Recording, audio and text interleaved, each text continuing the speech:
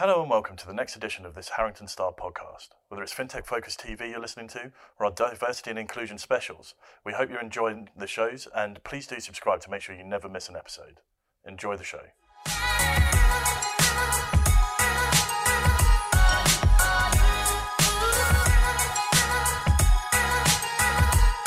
Welcome to our groundbreaking short series, The Maternity and Paternity Stories of FinTech. We aim to tell the real journeys the men and women of FinTech have embarked on when starting or further growing their families. Today in the world of FinTech, more and more companies are realising how important a people-first attitude is, and this is a previously unexplored avenue of that. We are here to learn how we can better support our people and share great ideas. So today we have Annette Evans, Head of People at Global Processing Services, the next-gen payment enabler. Annette has been shortlisted for the Most Innovative Company Benefits at the Engagement Excellence Awards 2018. She's a highly skilled senior-level MCIPD HR generalist, as well as being a trained ACAS internal workplace mediator, and she's here to share her story. So Annette, after that intro, thank you very much for joining us. Thank you for having me. It's great to have you here. So I know I've tried to give a little bit about who you are, what you do, what GPS is all about, but it's so much better hearing it from you. So if you could tell us a little bit more about your role to kick off with, that would be brilliant. Yeah, no problem. So Head of People, I think some people are more used to HR than people. Yeah. Aren't they? So why we use the word people is because people is what drives GPS. Yeah. Without our people, we are nothing. They're not resources, they are people, and we take them as that. So, yeah, great. Head of People, so I look after everything, including learning and development, our recruitment, so our talent acquisition team, and just the general HR bits and bobs. So stuff to do with casework, looking at contracts, onboarding, so you name it, I do it. So yeah, it's quite a wide role within the organisation, but it's a role that I think really embeds into each functional area of our business. I bet you're the person that's sort of in everything and can see everything, because you have to, don't you, in that sort of position? Honestly, you sort of know everything about anyone and everyone, and some things you don't necessarily want to know.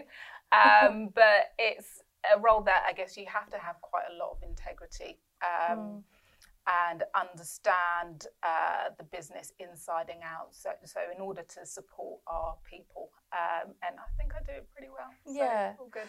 Well, it's amazing to hear you say, look, our people are everything and we're nothing without our people, because it's so important to me that people are first in this day and age, and that when I meet new companies, that they're talking about what they can do to make someone's career better, how they can really add value to people. So I love your ethics already. What about a bit more about GPS? I mean, my intro was a one-liner, so it'd be good for you to share yours. It was a good one-liner, so it's all good. So yeah, just to reiterate what you said. So GPS, we're a payments processor, so we support some of the world's biggest innovators in financial technology, essentially. So I would say we're an enabler, and we use the term we're the tech behind the tech. Yeah, I like that. Which is quite cool. So I'll quote you on that. Quote me. So I guess in the big ecosystem, when it comes to financial technology, we play a major role as the payments processor. So we lead payments that are alternative from things like banking services. So we support some of the big firms, so the key players, and some of the sort of cutting edge, smaller startup companies. That's great, because I think that a lot of people, whenever they think about FinTech, they just think about the big names, and they don't actually realise how big GPS is. And without GPS, no truer word said than enabler. Let's take you guys out of the market. What actually happens to the market? It would stop. It would stop, and I guess, just Nadia, when's the last time you sort of had coins in your pocket? Never. Exactly. Look, I don't anymore. Exactly, and the fact that we've moved to a cashless society is due to people, or companies, should I say, like GPS. and being the enabler of that is just amazing to be at the forefront of, cutting edge technology. Yeah, and it's a really exciting time for you guys as well, I know. So I'm honoured that you're here on this series because it's something that I'm really passionate about at the minute. And I wanted to ask you, when I contacted you and said, look, I'm doing a maternity and paternity stories of FinTech series, it's something that no one else has really covered before. You were really quick to go, yeah, I'm interested. Where did that come from? Maybe a bit too quick. No, perfect timing. I think it came from two sides, really. I think the first side just being a woman and having gone through my own maternity and I say paternity experience because I have the stories of what my husband went through when I was pregnant with two of my children, and also from the other side of being an employer and understanding what women want in the workplace and what their woes have been, and just being their mouthpiece, their voice. So I see it from both sides, and I think that's actually quite special. So I can be that sort of mouthpiece for any organisation I work with, especially at GPS. I can make a change knowing that I have just that little bit more experience on, as I said, both sides of the spectrum. I think it's such a unique position to be in, because you're not coming just from somebody who's employed by a company. You are the employer, and you're making real waves and real change, which is great. So can you share a little bit more about your particular experience, and then we'll go on to what you think we should all be doing? Yeah, no problem. So for me, I've got two children. I've got a 10-year-old and a 5-year-old, two boys. And I had totally different experiences with both of them. So my first child, who, as I said, is now 10, it was the pregnancy from hell. Oh, God. Pregnancy from hell. And it was just, I was really ill during my maternity. So I had I had the same as what Kate Middleton had with all of her children. So it's something called hyperemesis. So it's just extreme sickness within pregnancy.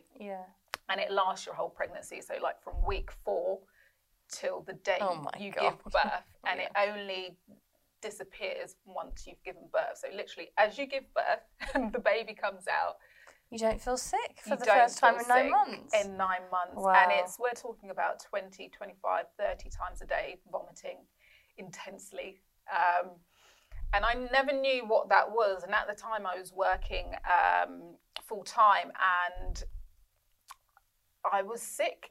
Imagine being sick for 9 months and the effect that has on your general morale and pay. So I was lucky enough to be with an employer that I was entitled to 6 months full pay, 6 months half pay.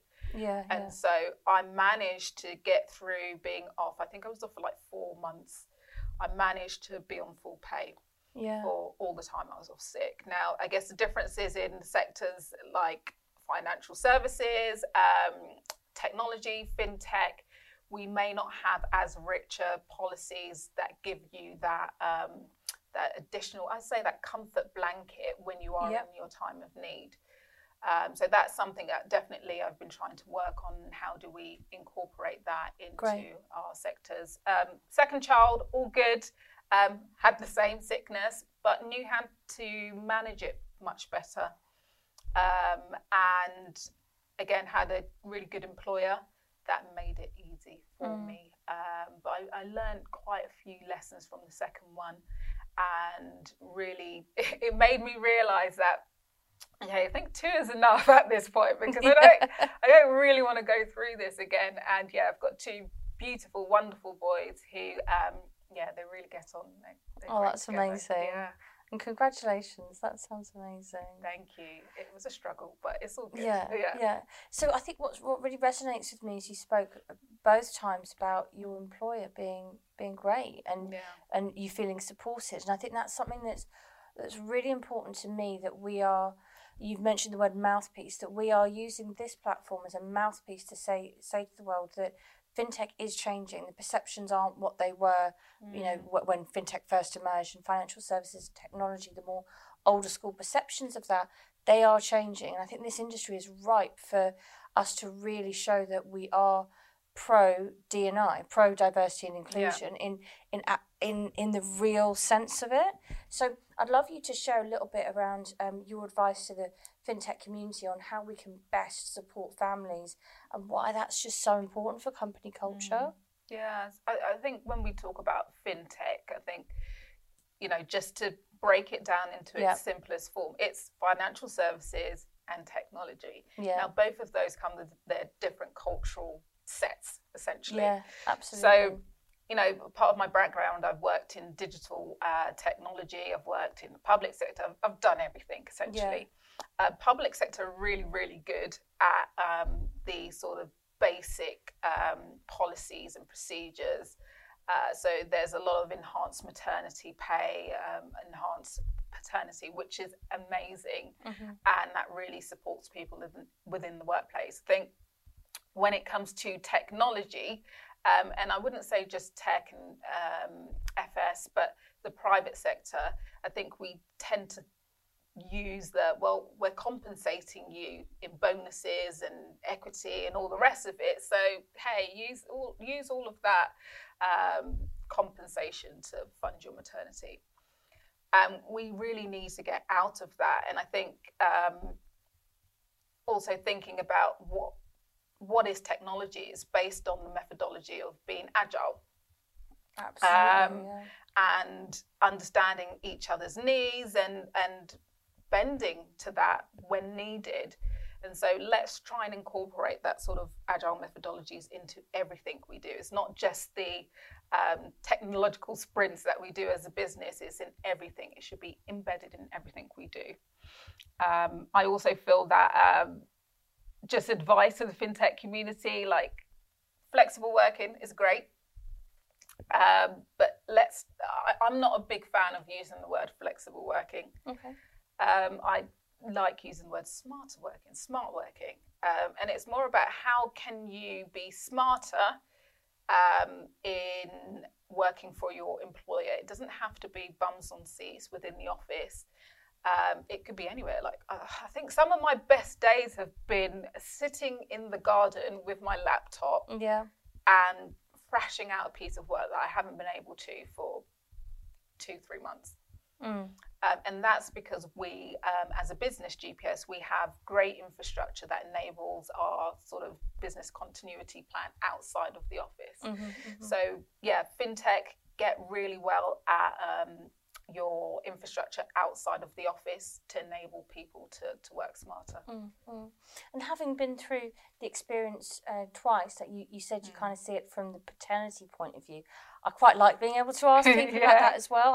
I've been lucky enough to have three men on this particular series, and I think it's so important that we're looking at it as the family unit. It's not just one person's journey, it's everyone. So I'd love to hear a bit more about that.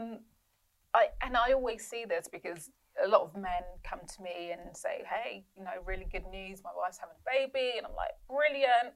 And then it comes to, so what am I entitled to? Yeah.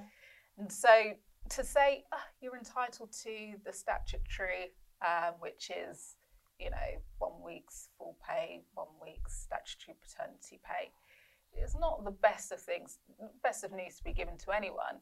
And we have to understand that men have a voice too. And we need to not just listen to the voice of our women, listen to our men and see how it affects them. So a lot of companies say, well, take the statutory paternity package that we're giving you and then use your annual leave for that. And then a lot of men turn around and say, right, okay, thanks. So I have to use my annual leave. I understand the smaller companies may not have the financial means to be able to support anything over and above the statutory minimum.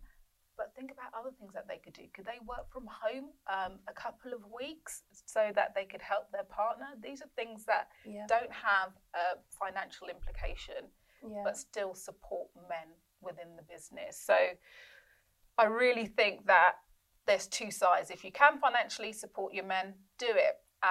if you can't think about the other smarter ways that they could spend more time with their child. I think that's really good advice what you're giving there. And then I suppose my next question is more like pie in the sky, because you're absolutely right. You're talking so pragmatically about this. There's a lots of new startups that can't necessarily say here you get full pay for the next 9 months as a bloke. And I think that's right to be pragmatic in the situation that we're in, and to offer advice that there's things that don't have the financial implications.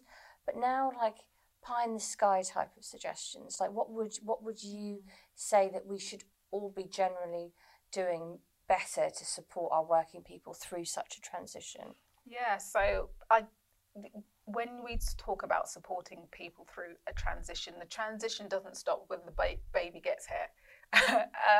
It probably starts, I think. Yeah, and I probably need to hear that right now. Being pregnant, just a little bit of advice for me. Yeah, the hard work comes when baby is here. Yeah. So flexing how you work. The main thing that I see a lot of women and men coming forward with is, can I change my working hours to suit the needs of my family now? Yeah. And as businesses, although that may seem a bit of a scary thing to think about at the time, sometimes you do get a lot of managers that say, well, no, it doesn't work for the department. But then ask yourself the question, are you putting in a imaginary blocker resistance, and for what reason? We sometimes create reasons in our head when actually, in hindsight, it doesn't really make any sense. They said, well, you can't start at 10, Becky. But why can't I start at 10? Because the business needs you at 10. And then when you actually look at it, you sit down with the managers, you understand that it's nothing really to do with the fact that they can't start at 10. It's more of your fear of, well, will we lose Becky in terms of supporting our clients? Well, we won't, because Becky's still there. She's just starting an hour later, and we've got other people within the business that can support Becky. And we should think about that, supporting each other within our working environments. This is not a Lone Ranger situation. Let's help support each other. I also think an area that we should be well aware of is, once women and men are back in the workplace, what policies, what processes, what resources do you have for them to really, support that rearing of the child into their teenage life? So do you have special leave? Do you have childcare leave? I know organisations have a day off for your child's first day at school, for example. Now that's amazing. That's a lovely one. It's such a nice one to have. Yeah. That's thoughtful, isn't it? As a parent, a mother or father have thought of that one.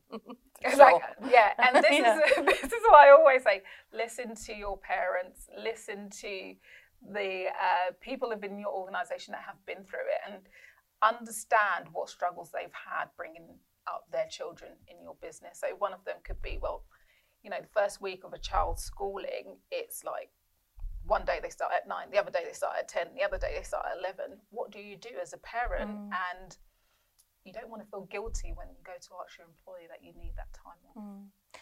I think that's a really, really important point, not feeling guilty. Because I think now that I'm pregnant, I'm much more aware of the trials and the tribulations that people go through, and that guilt, I think, is terrible for the workplace, and it's very much an inspiration of why I wanted to do this series, to like, how can we shake that off? How can we make us all much more accepting of one another? On the one hand, we talk about, in recruitment in particular, how long do people stay with their companies? And what are companies doing to really embed that employee in and make that employee part of their family? I think it's all connected. If you can make yourself an employee that people feel comfortable to say, hey, I'm pregnant, or my wife's pregnant, one of us is going to need to take this child to nursery at some point. Nursery doesn't open till 9, right? And I can't get in till 10, like your story of Imaginary Becky, but I think it's just so important that you're sharing that, because that's the reality, isn't it? Yeah, definitely. I think the reality is everybody's day-to-day life. That we live that reality where we struggle and feel guilty for leaving at certain times to go and pick up a kid, or that phone call you get from the school saying, hey, your little one's had an accident, can you leave? You're in the middle, I've been in the middle of board meetings and I've had to literally say, sorry, I've got to take this phone call. And it's, intrinsically, we're always going to have a little bit of guilt there. But as a business, as an employer, how do we reduce that? And how do we show everyone else within our business and externally that we are an employer that supports smart working and we support our parents? Yeah, well, I've got to say this has been such a brilliant podcast. I absolutely love what advice you've given out to people and how you've shown just what you're doing at the minute. Like that smart working is great. Your ideas around the flexibility that don't have the financial implications for other people, listening to your staff. I mean, from beginning to end, you've definitely done a people first podcast. So thank you for sharing that. If there's one thing I could do is put the people first, I wouldn't be doing my job. So brilliant. I've loved it. Yeah, thank you so much for joining us. And everyone listening, thank you very much. Join us again on the maternity and paternity stories of FinTech. Thank you.